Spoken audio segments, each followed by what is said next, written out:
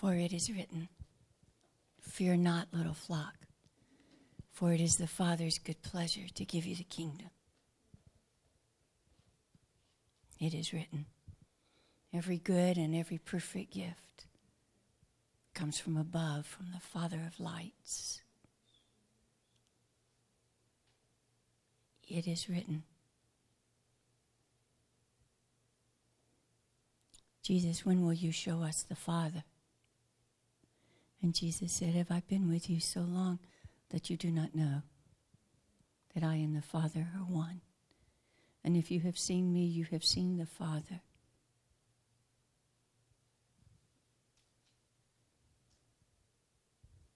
It is written, I tell you the truth, if you believe upon me, these works that I do, you shall do greater works. It is written that God anointed Jesus of Nazareth with the fullness of the power of the Holy Spirit. And he healed all who were oppressed in their body and in their mind. It is written that when we behold the glory of the Lord, that as we look into that glory, we become that same image.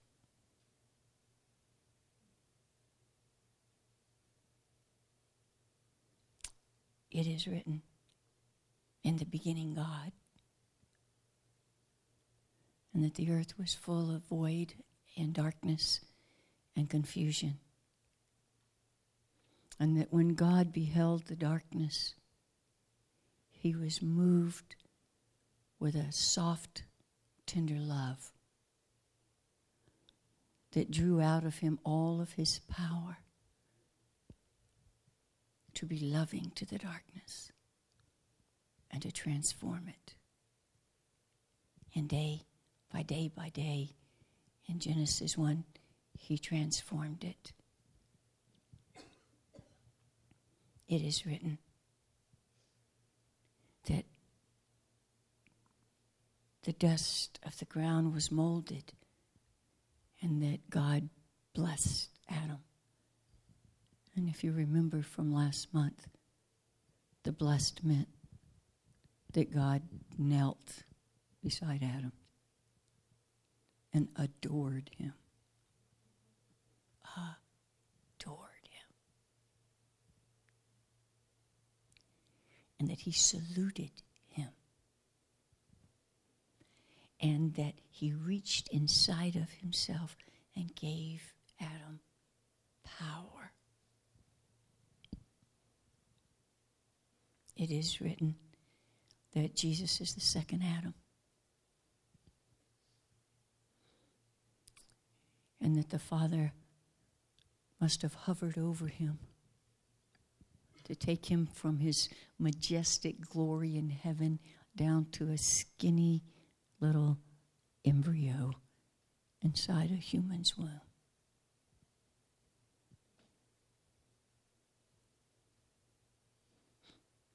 And that embryo grew in grace and wisdom until he was a man. And then he stepped forth, as John 1 says. And when the light of the world came, he overcame all the darkness. And his entire life was a reenactment of Genesis 1, because everywhere he came in touch with darkness, he's moved with compassion, whether it's the darkness of someone being demon-possessed, ignorant of God's ways, blind, sick, diseased. He hovered over the darkness with love and brought beauty and wholeness to them. And he turned and said, do the same. You are the light, just like I'm the light. Do the same. Calling us that whenever we see darkness in ourselves, or darkness in one another, or even darkness in the world, we are to have one reaction. a melting of where when we see darkness, we are so stirred with love and tenderness. We just want to hover over that darkness like we would a premature little baby. And we just want to hover over that darkness with love and softness, releasing all the power in us until that darkness is made beautiful step by step, just like he did in Genesis 1 and just like Jesus did in all his days on the earth. And as surely as God knelt by the first Adam, he knelt by the second Adam. He knelt and he adored him. For this is my son in whom I am well pleased. But he also saluted his son.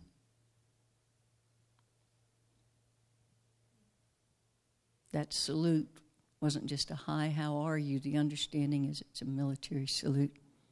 We have business to do in this earth. Adam.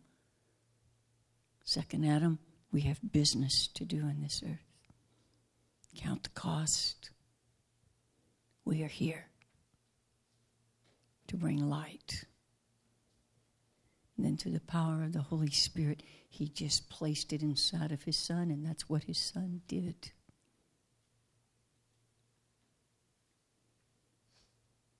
And that's our calling, simply put. If you wonder why you're on the face of the earth, there it is. If you have breath, you still have calling. And your calling will never be found by saying, well, I don't know what to do. What do I do? It's all about a who. Fix your eyes and behold his glory and let his image be burned into us. Until everything and every form of darkness stirs us to love and nothing but love. And stirs us to hope. For the Holy Spirit has not changed. And just as he hovered over darkness in Genesis 1 to bring forth the hope of light, just as he hovered over darkness through Jesus to bring the hope of light, he's looking for agreement in the earth. He's looking for believers who are mature enough in his image that no matter the name, the form, or the intensity of the darkness, the only thing we know inside is love and hope.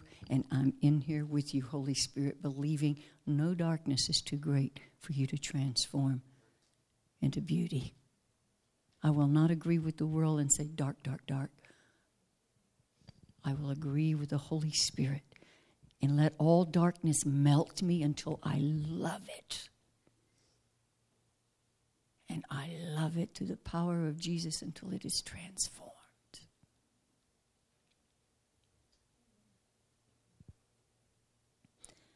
There is an invitation of wonder and amazement that he says, you are seated with me in heavenly places, Ephesians 2:6 and following.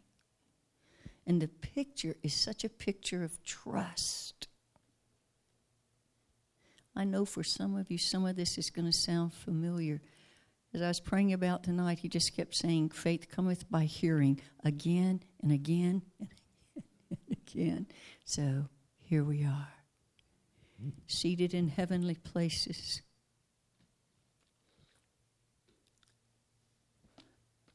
I am here in the throne room in my spirit. I am a citizen of heaven.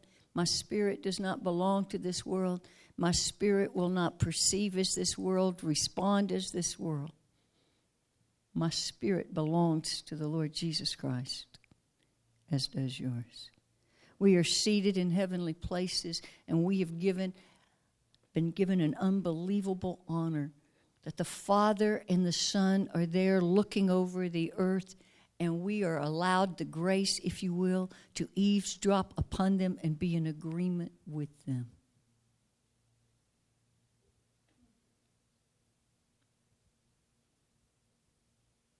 But we have to be in the same spirit as they are.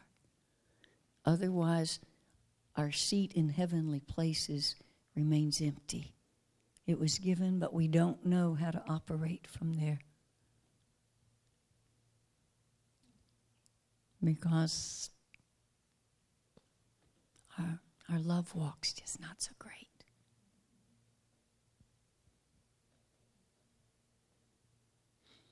There is a journey to living from being seated in heavenly places, and it's in a journey of a synergy of kneeling, if you will.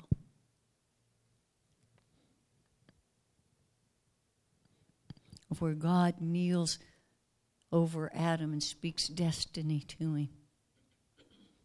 And if you will, Adam at some point kneels and says, "How may I serve you, Lord?" And the Lord says, "Would you name these animals for me?" "Yes, sir." Adam sins and the Father comes and he kneels and he makes the blood slain and the garments. And he kneels before Adam and says, "Here, will you accept this as forgiveness?" And at some point, Adam knelt before God and said, "How may I live for you now from this day forth?"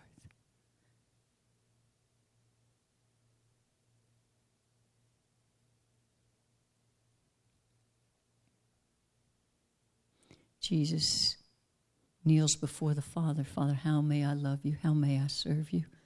Son, would you please go to earth?" Holy Spirit kneels before Jesus. "How may I serve you, Jesus? Will you come with me?"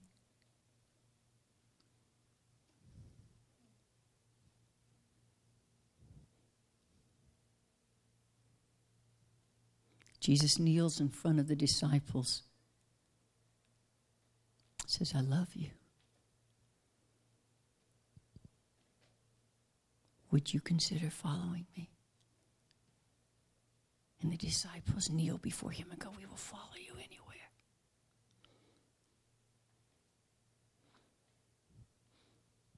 I know that many people had difficulty last month when I said, envision Jesus kneeling before you, saying, "How may I serve you?" But dear ones, you do that every day. When you're praying, you're not praying up in the air.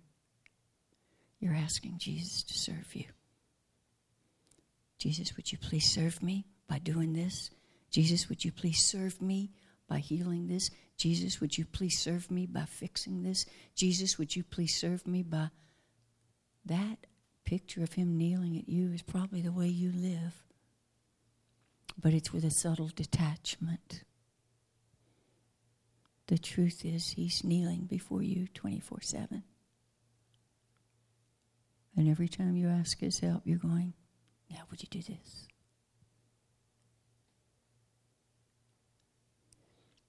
The pathway to operating in heavenly places is the synergy when the kneeling is mutual and free. Before Jesus went to the cross, he's at the house of Simon the leper. The room is filled with doubters and scoffers and cerebralists, if you will, who think.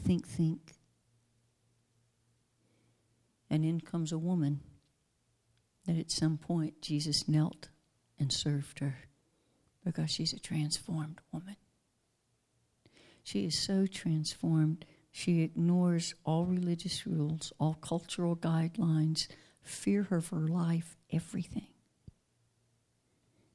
And she just locks her eyes to Jesus and in essence says, "Jesus, may I serve you?"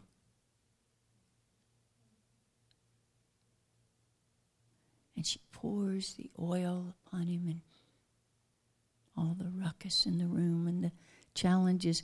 But you see, all she cares about is, "Jesus, how may I serve you?" She doesn't care what anybody else thinks about her or her step of faith. She does not care the gossip that's going to go on about her when she leaves that room. All she wants to know is, "Jesus, how may I serve you?" She pours the oil on him. And of the woman who understood the synergy of kneeling, he kneels to touch me, but I kneel to love him back. I kneel to give Jesus his heart's desires. I don't just expect him to give me mine. And suddenly, Jesus silences all the men. And you know this. He said something to her that was never said to another man, woman, or child from Genesis to Revelations. He said, this woman, she's done a beautiful thing for me. And as long as you preach the gospel, preach what this woman has done. And sometimes we miss the importance of that. He just elevated that above so many other stories in Scripture when he did that. There's no other place where he says, as long as you preach the gospel, talk about this. But she understood the synergy of kneeling. She understood she could touch the heart of the Savior. She understood he wanted his heart touched.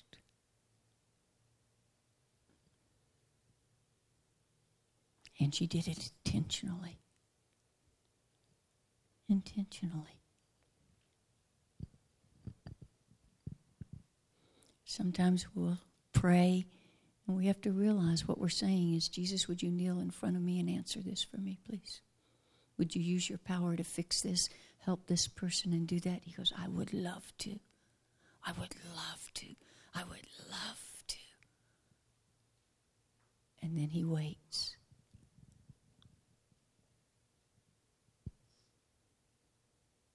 Anybody going to care about my heart? Is anyone going to say, Jesus, how can I love you today? Jesus, how can I serve you today? Jesus, what are you praying today that you want agreement for? Dear ones, we're so cerebral. We get in our prayer list, and sometimes we pray almost the same way all the time. This place, seated in heavenly places, is rich. It's deep. You don't say the same thing twice here. Because you're praying in agreement with the God of all creation. It's different here. This is the invitation to anyone and everyone. And Jesus said, I tell you the truth. Unless you take up your cross and follow me, you can't be my disciple. And he says, count the cost. He said, what man builds a tower and doesn't count the cost so that he's not mocked at the end because he couldn't finish it?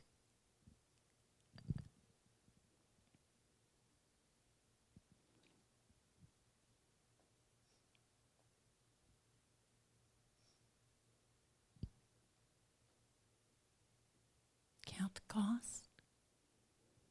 I know that's not popular anymore. No one wants to talk about it. We just want to talk how sweet and wonderful we all are as sons and daughters of God. How much God loves us. That's true. But realize something, children.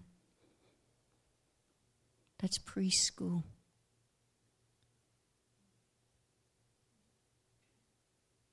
Just like Paul said, children, you've heard the elementary things over and over. When will you?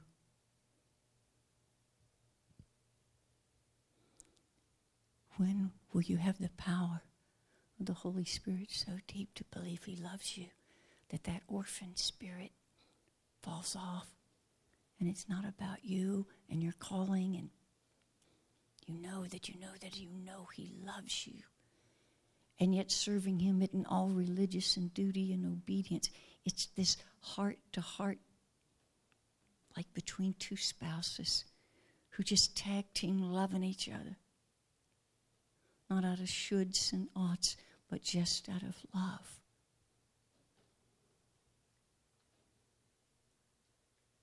We're in a season where God is moving and about to shift some things even before the end of this year. We step into a new year on the biblical calendar in a couple of weeks, and there's always a shift that follows that is good and wonderful and marvelous, and it's always good.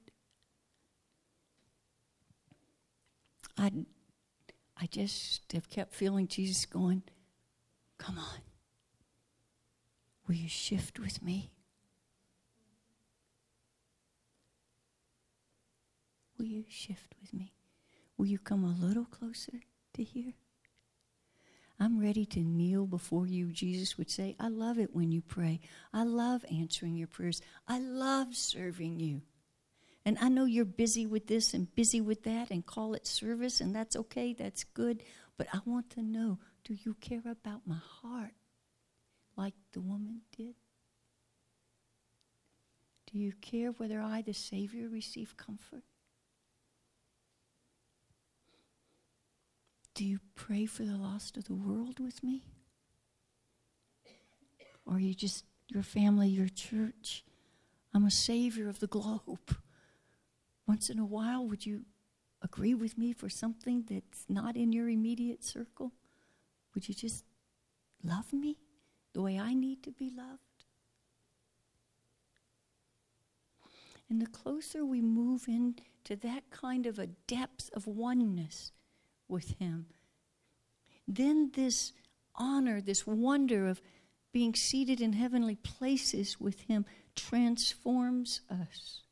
We are beholding his glory. We are beholding his great love for everyone in darkness, everyone in light, and everyone in between, for every nation, for every news story, for everything that is everything that is everything. He's hovering with love, going, would you hover with me? Please don't judge. Please don't take sides. Can you hover with me and live as a citizen of heaven, not earth? Can you hover in love over everyone and everything with me? I'd like to be loved that way.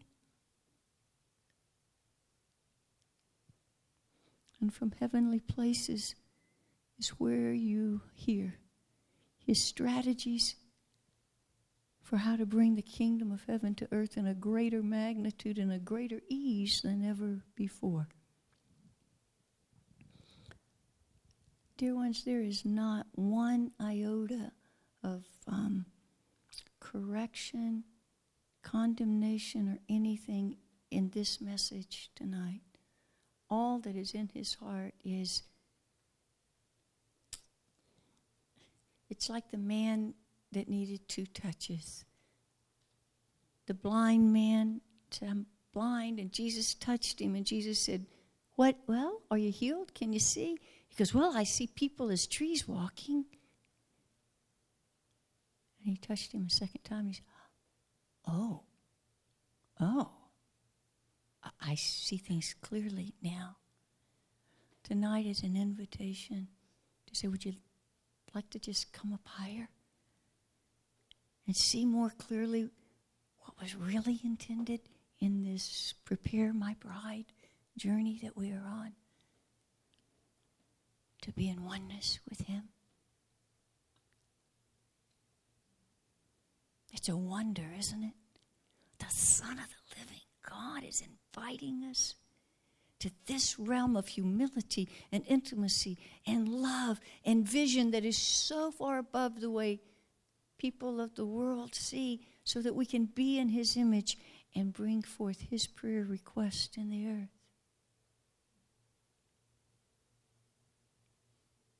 And our response is just, God, I give you the glory for everything.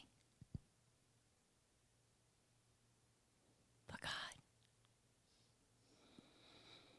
I want to go through the open door. I want to love you more. And I want to be a part of this shift or this breakthrough that's coming. I want to be a part, Lord. I want to be a part of it.